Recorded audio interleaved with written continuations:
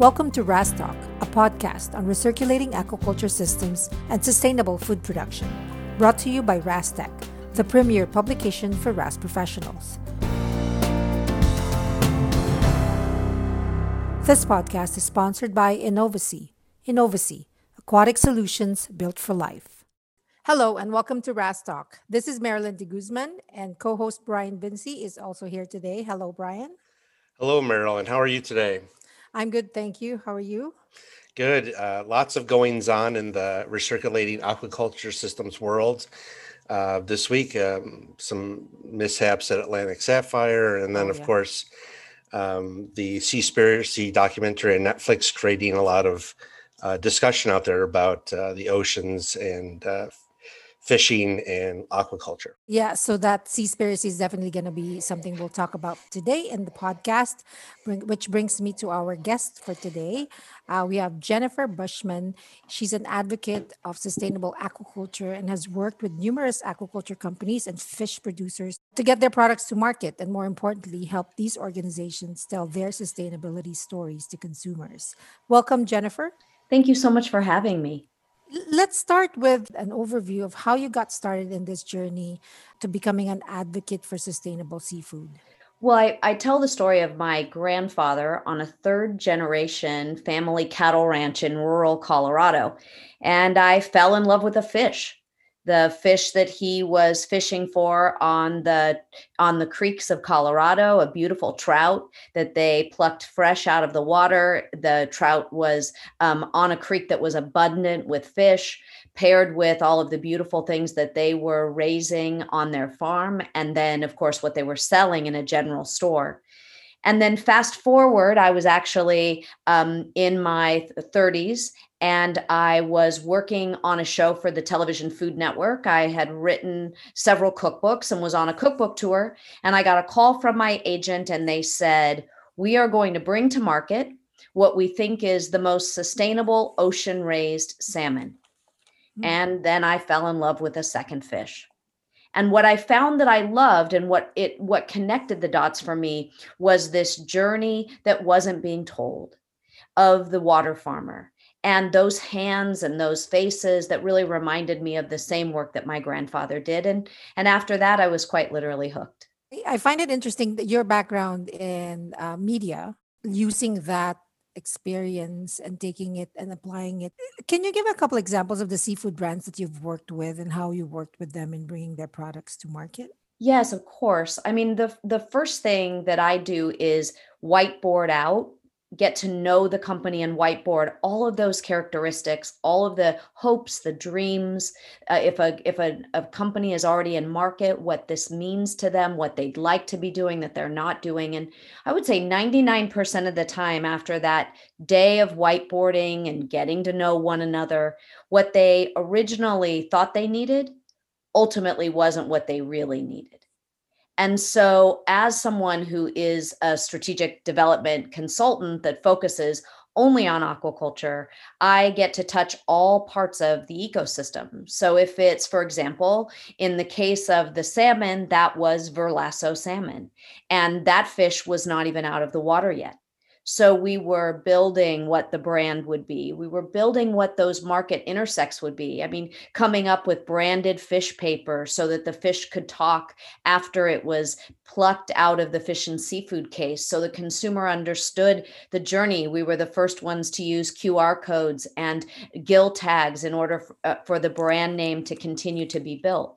So it was a really amazing journey. And what was amazing about that timing over a decade ago was that, first and foremost, the certification and recommendation space was definitely not as developed. And so we were sitting in conversations with Seafood Watch, where land-based aquaculture was a solid green and ocean-raised was a solid no. And we said, how do you incentivize the farmer? Help us help you, because this is happening on the water anyway. So we should be engaging at a higher level and help farms improve. And ultimately, Verlasso, it made the cover of USA Today, became the first ever ocean-raised salmon to be granted a yellow recommendation from Seafood Watch. And then at that point, I was really off and running. It takes a village. There were a lot of incredible people that worked on the brand, worked on the fish, helped build the sales team, all of that hard work on the ground in those early days to change a discussion. And the discussion was feed matters. It's not just about antibiotics and chemicals. It also is about ocean depletion and fish in, fish out ratios. And 10 years ago, ASC was only a glimmer in the hope of what would be to come on certifications. So this was really new ground. And as I got to develop that and really learn, kind of as I went, then other companies came. I've worked on Pacifico aquaculture, river and trout, to name a few, and also had the honor of working on the fair trade aquaculture standard as it was just being developed. And so that's, you never really know. Careers are kind of a twisting, turning, winding road, but I've had the real pleasure of working with best in class ethical water farmers. And what I say now is my life's work and my life's journey brought me to Quarry Arctic, which is a third generation family farmer that's farming salmon in the Arctic Circle. And to be able to connect those dots with a family and the intention on the water, a community, an island community, and all of the things that it takes to sustain that community, it really brought everything full circle for me. I'd like to drill down a little bit on something you just said, which was early on when you started your work, there were not so many certifications or certification bodies in the space. And of course, that has changed over the last decade. Now we have many types of certification and many, whether it's aquariums or nonprofit organizations, putting out lists of things, green, yellow, red, or good or bad. And our listeners who are sometimes RAS farmers or RAS operators or folks in the marketing space for the RAS producer are wondering how to differentiate themselves when the space seems kind of noisy to me. I mean, there are so many certifications and there are so many voices out there, whether they're throwing stones or trying to promote the product. How do you think the RAS operators, producers can address that noisiness out there? I mean, I think it's fair with the growth in the market now. Quarry Arctic is the most decorated farm salmon in the world, and they hold no less than 8 different certifications and recommendations. And it takes 2 full-time people to keep up with those. And that, especially depending on the scale that you're farming and what you're able to get from that, that premium on the fish. Small family producers, these are things that goals that they really probably could never achieve. And so I think that I know that there are certain things that are very important that are really resonating in the market right now. For example, sustainability denotes safety. That if we were to have had a conversation about sustainability 2 years ago, a lot of that with the consumer would have fallen on deaf ears. The buyer found it to be important, but the consumer really didn't value it. It was just a box that they needed to check. So if you tried to have a conversation about feed models, the consumer didn't care.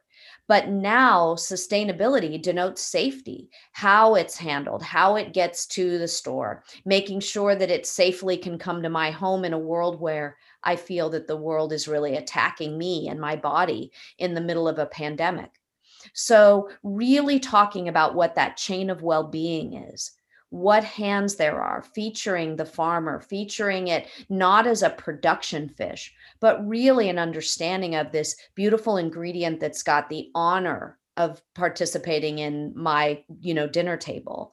And then the other thing I would say is nutrition, because we know now that there's a gap in feed models and nutritive properties that are coming out of certain species of farmed fish. And nutrition is a differentiator.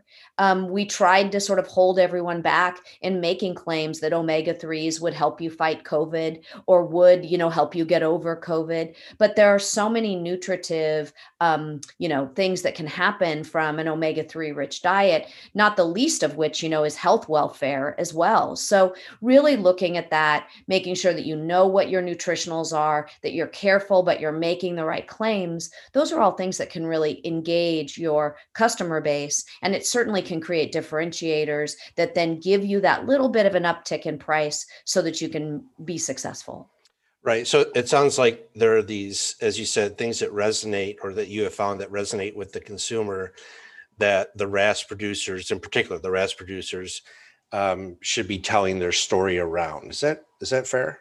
That's very fair. But I mean, it's also could be the beautiful environment or the heritage, or do you have solar on the farm so that people can learn about how you're contributing? I think I work with Alexandra Cousteau, and, she is Jacques Cousteau's granddaughter, and she talks a lot in Oceans 2050 about changing the mindset of those that are needing to feed themselves. And, no one wants to think of themselves any longer as consumers or that we consume goods. We want to be thinking that we want to be thought of as contributors. How does my purchase contribute to economy? How does it contribute to a more environmental, sustainable food system? And so I would say that even just the language and the storytelling of changing this mindset from consumption to contribution through RAS, what are those elements that really differentiate it from a more sustainable, ethical food source, makes me feel like that I'm contributing to the fight against climate change or disruptive food systems that only perpetuate bad habits. What are the things that we can do as an industry, or producers themselves in particular, in terms of helping their consumers to the right information in this social media world where lots of bombardment of information, facts versus fiction, all around?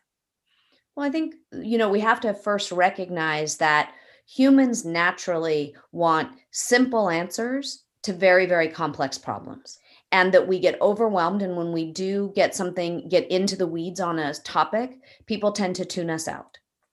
So there are things that you can do, whether it's short, impactful bullet points. I think that people have to feel that there's hope. You can't come out and say that, this is the answer to, a disruptive food system. You have to come out with the solutions. And when you put that solution-based thinking around what you're doing, you can have people feel as if they're empowered. And so, it really does address in some ways what happened with Seaspiracy, in that, we have to have a path that we believe in, and we have to be empowered in solution-based thinking. And I think that when we do that in a simple way, people will follow. And then, of course, your taste buds and all of those things end up firing on all cylinders. So if it tastes great and we give simple solutions for putting it on the table, I think that really is the path to success. Right. You mentioned Seaspiracy. I just watched it last week, and Brian, I know you told me you watched it. I'm curious what you thought of this documentary. No, I didn't quite understand why it was caused so much controversy, because, yeah, there are some things that were misleading. Yes. And there are some facts that needed corrected. But I wonder, and I'm curious what Jennifer thinks about this, which is these kinds of things, whether they're good or bad, in this case, somewhat negative, cause people to talk about the topic, talk about oceans conservation, seafood, fisheries. And is that on the whole, is that a positive for seafood, or is it a negative? Well, I mean, we have to say that what it did bring was much needed attention in some cases to an audience that was not aware of what the welfare of our oceans were, and that we are rapidly moving past a tipping point, and we have to approach and change the way we're protecting the ocean. So I think that showing the mistreatment of the ocean, which is Earth's life support system, is important. And I think that what it didn't do was the story was incomplete because it excluded those who are there making needed change. And it's a disservice not only to them, but it's also a disservice to consumers who genuinely, I think consumers want, or contributors as we call them, genuinely want to do better, and they want to make better choices. And I think that you can do a lot and stir up a lot of negativity, and or you can do a lot and stir up solution-based thinking that really empowers people. So I think one of the things that this film did, Brian, in answer to your question, is it did bring together NGOs, fishers, and farmers in a way that we've never seen. I haven't seen in a very long time a farm that was actually posting from an organization that saves the turtles about the fact that they had been the number of turtles that were caught in as part of bycatch was false. So it was really interesting to see that whole group come together against a common enemy and against a false narrative. I thought that was important. And to your point, I think it was important. This was this was a really big deal. BioMar went to Netflix. They did not go to Seaspiracy. They took their group of attorneys, went straight to Netflix and said, here's the proof around feed models. This is where we've been. This is where we are. And not only was the film re-edited, but so was the statements that were on the website, and they had to be taken down. This is unheard of. So it's bringing people together. It's, yes, there are problems, but yes, there is solution-based thinking around it, and there's reason for hope. Yeah, I agree. I'm glad that the industry is coming together. Unfortunately, for the larger population and not being able to tell what the not so accurate facts are. Do you find maybe something that's lacking in the industry is just the consumer facing messaging? I wrote a blog not long ago about the fact that we need to find a way to come together, and it's not going to be a traditional, Alaskan Seafood Marketing Institute model where there'll be a tick charged per pound. I think NGOs that are very active and bullish on aquaculture, whether it's the Walton Foundation or Pew or Packard, there needs to be some funding, and then we need to have best in class farms that are leading the way, leading the charge.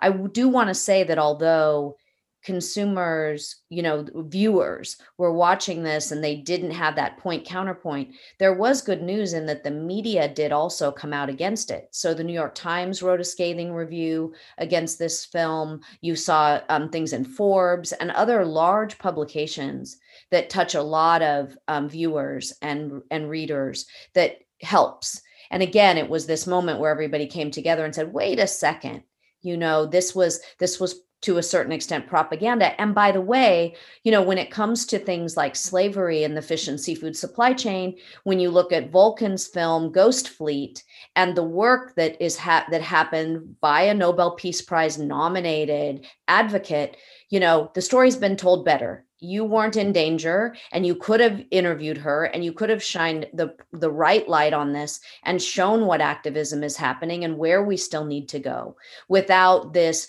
melodramatic, Yeah. staged way of looking at it. It has been proven by the edits that these were staged encounters. So I think, it's only the beginning. We're still young in our food system when we look at aquaculture and the history of it at scale, and we're still trying to learn. What I say is it's sort of like the teenager. You go off to college and you make a bunch of bad decisions, and you get kind of knocked around a little bit, and you drink a little bit too much, and you experiment and all of those things, and then you graduate from college. You come to the table. You start to look at getting a job and being more of an adult. And you grow up. And I think that there's a lot of that narrative to be applied to aquaculture. And, the good news is that we have the right advocates. We have a lot of NGOs that are behind this and foundations, and the time will come, hopefully sooner than later. Jennifer, you make an interesting point about everybody coming together. The last time I can remember that actually happening, at least representing the industry, was when the U.S. was deciding on how to regulate effluent and how to regulate, discharge from the various types of aquaculture farms. In that case, I remember I sat at those meetings, and there was a lot of common ground, and in the end, I think it worked to the positive benefit of the producers out there, and essentially the consumers in the end as well. So, and you've mentioned maybe, that we need something like that, whether it's spearheaded by Pew or Packard or something to that effect. Can you talk a little bit more about that? How do you see that working? What does that look like on a functional level? I kind of look at it almost like the Got Milk campaign. We need something that humanizes this journey, this story. We need it to be broad based.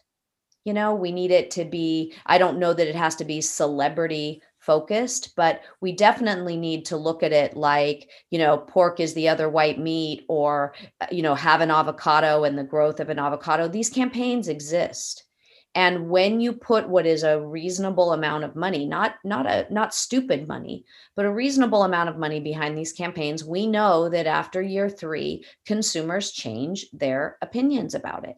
And we just have to have the frequency. We need to be telling the stories. I think when I go into Whole Foods Market and I see that there's a story being told with the face of the peach farmer, but then I go to the fish and seafood case and it's sold as 365 salmon, then I become disappointed, because I think that it's very important that we encourage those buyers to have that pull through to their guests, to their customers, so that they can start to learn which ones they should be supporting and which ones they shouldn't, to be able to see signage and start to become educated, because it's complicated. The fish and seafood case is much more complicated. When I go to the chicken, the poultry aisle, it all looks the same. Maybe I make a decision on natural or organic, but it all looks the same. When I go and I look at pork, it looks the same, right? I make the same type of decision, or beef. But when I go to the fish and seafood case, there's 32 choices, and I need to have the background and the knowledge about each one. And it costs more, and it's difficult to cook. So it's a complicated issue. And I think that we have to come up with a campaign that brings these solutions, that's fun, kind of the throw the shrimp on the Barbie. Remember that? In Australia, I think there has to be something that just really engages, but also talks about and shows the journey of where that fish came from. Jennifer, I have to say that one of the RAS producers in the United States, I won't name them, has an executive from the grocery seafood retailing side, a long history there. And I've talked with him about checkoff programs, and his argument is exactly what you said, is that the seafood counter is so complex that it's, you don't see a bunch of choices of redfish or salmon or steelhead, but instead you see, line caught cod, or catfish from the US, or catfish from Vietnam, and then salmon and scallops. It is this very diverse and complex array of things that are presented to consumers. And he's like, that a checkoff program, it won't work. It's just too diverse. Now, I kind of hope a checkoff program or something like that, like what you've described, could work, because I do think it's super important that we get folks to be eating more seafood for the obvious health benefits, and also for the environmental performance of seafood as a protein source. Yeah, I agree. And I also would say that when we look at this and we look at, overall consumption, there was a lot of good news coming out of COVID, as we saw the increased consumption, almost 40% of the fish and seafood being eaten at home. And if you look at the restaurants that are now beginning to reopen, and the balance of delivery, takeout, retail, and dine in, I think that some of that will have stickiness, because now we've kind of gotten over that hurdle to a certain extent. One of the reasons why I formed Sea Pantry, which Sea Pantry, is with the background that I had in writing cookbooks and doing this television work. I had said, there were certain items, like our grandparents did, that we kept on hand all of the time. And when I came up through my teaching and when I started my cooking school, one of the big things we talked about was having ingredients from an Italian pantry. You wanted a good Italian olive oil, you wanted a good balsamic vinegar, tomatoes, canned Italian tomatoes, that sort of thing. And what ultimately ended up happening was that olive oil and good tomatoes and those things naturally became part of our pantry. I don't open up my cabinet and say, oh, this is an Italian pantry, because I have those ingredients now. They're just part of my everyday cooking. And I believe very strongly that these items from the sea need to be on hand in the refrigerator, the freezer, and the cabinets with good conservice and tinned seafoods, seaweeds, fresh fish when it's appropriate, a beautiful fillet of sole or something delicate that gets steamed on one night. Maybe it's that you pull out that wild caught salmon out of the freezer on another night. And maybe a different night you make a pasta with a beautiful Blue Evolution kelp pasta that has a little tinned cockle over it. That if we can get people to feel like they're contributing to ocean abundance and more contribution to our food system through building a sea pantry and really exploring these ingredients, we can create change. But we have to start with, these are ingredients that have to be part of your basic everyday narrative. And it can't just be you go out and look at them as special occasions. I love the idea of a sea pantry. My family is a big seafood eater, so yeah, that would be great. So we've talked a lot about consumer education and the need for that, and the consumer facing messaging that producers need to have. But is there a producer education component to it as well? So when you're working with these seafood producers, what are some of the conversations that are happening there? We're deeply engaged in education all the time. And so some of it is, let's put everything on the table that you're doing. Let's see what the holes are. Are you overutilizing in your feed model whole feeder fish? I've been part of projects where you immediately see a hole there, but you still have to create a path and a narrative, because that's one of the things that's been sort of trained in the consumer, is to talk about what's in the feed. What are you feeding the fish? So look at the entire thing. What are those things that are going to stand out so that you can start an educational narrative? And there are places where you can tell that story where you have to make investment. And then there are places where it's easy. Social media has given us a really great opportunity to engage with people, chefs, buyers, just by going on to Instagram and knowing a name or watching different conversations. You can find your way into a relationship that can build business as well as build messaging around what it is that you're doing. So having strength there. I believe very strongly in good photography. And I've always used a photographer by the name of Eric Wolfinger, and we've probably done 4 to 6 shoots a year. We traveled all throughout the Patagonia, as well as several other stops with Jamie Mitchell, a 10-time world champion surfer and paddleboarder, making Journey of the Waterman, Full Circle Journey of the Waterman, which now has 1.4 million downloads. We did that in combination with Surfline, but it's telling a beautiful story, and you have to have good imagery in order to be able to do that. And, I can, Brian, I know you'll appreciate this. I have filmed in more hatcheries trying to make that look sexy than probably anybody ever has. Not possible. Not possible. Can you send me some of those pictures? Very difficult, but it's the lighting. And we were in Costa Rica on a tilapia farm, and we were in the hatchery, and we did drone footage. And,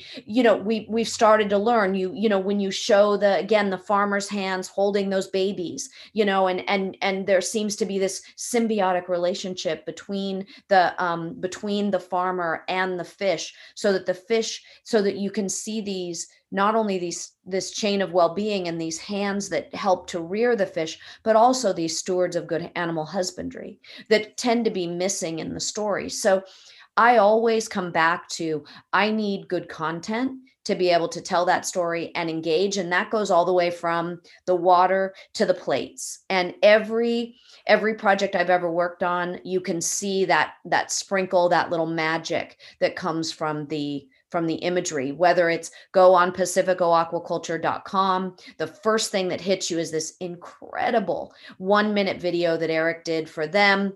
Their farm was all about they connected to the farmer. It was all about the people in Isla Todos Santos, these fishers that had fished out their community that were learning now about aquaculture. And when you talk to Omar Alfi and Daniel Farag, they will tell you it's about the people and the human side of the story and how they rear the fish. So that was about all the imagery. Everything was about this sanctuary and the journey of the people. When you look at what we did for rainforest tilapia, it was all about the water. Being in a country where the farm was all all on based on all renewable energy, where there were millions of gallons of fresh water that were flowing through that farm every single day. Tilapia is thought of as being a muddy, kind of dirty fish, and to show the pristine environment that it was in and all the fresh water. So you're probably starting to see how if I always say, if you just give me a little crack in the door, we'll figure out a way to make sure that that story is being told. Jennifer, that's just tremendous advice and insight. And I hope our RAS producers, owners, operators who are listening to the podcast caught all that. If not, they need to go back about 2 minutes and re-listen to it. It was extremely important. I can kind of provide a testimonial there. We're a research and development group. And a couple of years ago, we decided to do a whiteboard video to explain some science we did. And as a thought, let's try and get some outreach in a different manner. Yes, we did the science and we published the peer review publication, and it's very dry, honestly. But it was about carbon footprints and producing salmon in Norway versus producing salmon in the US. And we're trying to develop that domestic industry here as part of our mission at the Freshwater Institute. So we did this explainer video or a whiteboard video, and we have a bunch of other videos. We have videos on how to raise salmon on land, how to purge salmon for good flavor, how to clean wrasse. So we have lots of these videos, right? But the video we did that was more targeted at the lay audience, I don't know if you've seen it, is the only one with hundreds of thousands of views, right? All the rest of our videos are like 200, 1,000. But this video, which was very purposeful, and we used a video production company that did explainer videos for other industries, did have a very good impact for us. So much so that RAS producers out there have used that video on their websites to help tell their story about carbon footprint and the sustainability aspects of land-based recirculating aquaculture. And on that point, I do want to get your thoughts on land-based. I know you work with a large group of producers out there and the industry writ large, but what do you think about this as a solution, the land-based recirculation aquaculture? Do you think it has certain aspects that really that resonate, as you say? And if you could just give us your thoughts on that, I think our listeners would appreciate it. Yeah, I mean, I think there are a couple of different tracks to go down on that. I guess the first one is that in order to be able to find a seat at the table in the future of food, it's going to take all inputs to feed a growing population. And there will not be enough room for ocean sites, especially with large scale farming. Concessions and site planning is going to be important. There are going to be places on land that are going to be more ideal to farm than others. And I think that those solutions, the right species in the right place, and rearing it in the right way, will create what we will then see as the future of food and the future of fish and seafood. So it's important. I think technology now is playing a huge role, and these systems are just going to get better and better and more efficient, just as we've seen in feed and in disease management and other things. And so I think it's exciting. I mean, I look at a state like Maine, and you've got a great, like even Dutch Yellowtail and the Kingfish Company coming into a state like that, and they seem to be so bullish on regenerative aquaculture and seaweed. You've got obviously ocean raised fish going on, and then you've got a lot of support for land-based as well as managing the wild fishery. So it's all of these things. I think it's magic when they're all living in harmony. The challenge again is going to be, it needs to look like a farm. We like, as I like to relate to protein production back to my grandparents' ranch, we have to be thinking about what we're building. And part of that is what we're building so that we can tell the story, whether it's for chefs to be able to come to visit, whether it's, an area where there's seating outside and culinary, and it's not sort of a throwaway location where you can film and you have the right lighting when you need it and all of those things, because people don't want to think of their food as manufactured. They want something they can connect to and they can be loyal to and they can understand. Again, simple solutions, but very, very important. That's a great point. Can you talk about some of the most important things that people should know when looking for sustainable ways to consume seafood? I mean, that's the difficult part. I mean, one of the interesting things about Seaspiracy was it took a pretty big swipe at labels, certifications, recommendations. And so those tools, I mean, I'm getting lots and lots of questions and concerns when I make a comment like look for the MSC bluefish or the ASC check mark on a can because people don't feel like they can trust them. So I think that it takes being an active contributor. You have to be active and look for and have some background and some context in what you're buying. You know, at Seafood Watch, they had very complex messaging around this, and they ended up drilling it down to just ask where your seafood comes from. Know where the country of origin was. Maybe you can get to catch method, but ask where it comes from, what is the species, and what's the country of origin. That puts the ears up, you know, to the restaurant where you are, to the grocery store, like, wow, there are people that care about this and I need to be thinking about it. I tell people, ask to see the box. Because if you pull the box out, usually, I mean, the farms that I work with, they have their certifications and recommendations on the box label. And sometimes there's a QR code. So it's being an active contributor to this process and not just walking into a store and saying, well, I know the grocer, so therefore it's all sustainable. And the more questions you ask, the more curious you are, the more secure you'll feel in the fish and seafood that you're buying.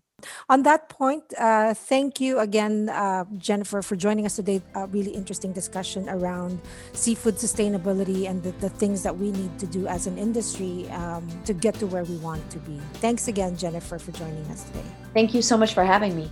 This RES Talk episode is sponsored by Innovasea. Innovasea, aquatic solutions built for life.